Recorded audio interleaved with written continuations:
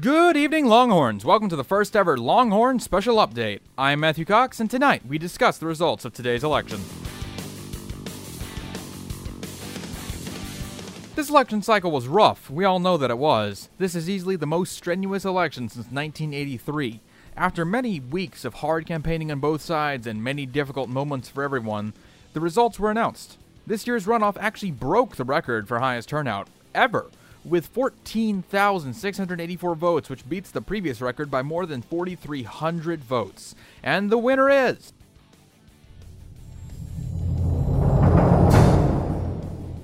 Colton and Miraz with 56.18% of the vote, beating Hannah and Goonies by more than 2,000 votes. I managed to get a statement from Miraz afterwards, which I will be playing now.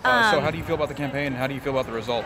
Yeah, I mean, of course I'm happy. We worked very hard to get elected, run a campaign with the values that we saw fit. We wanted to run a clean campaign from the beginning, and I believe that we did that.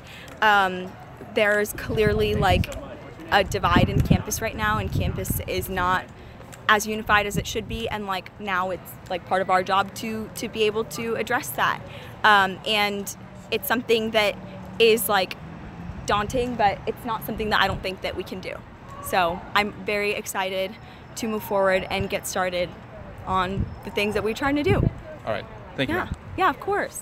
I was unfortunately not able to get a statement from Hannah or Goonies before they left the room, but I take the blame for this one for not having approached them sooner. So, just to clear up the results, Colton and Miraz received 8,250 votes, or 56.18% of the vote. Goonies and Hannah received 6,413 votes, or 43.67%. And 21 people, or 0.14%, voted for no confidence. On the last day of the election, that is to say today, both of the presidential candidates, but not the vice presidential candidates, were disallowed from campaigning. As this affected both campaigns, a revote due to this is highly unlikely.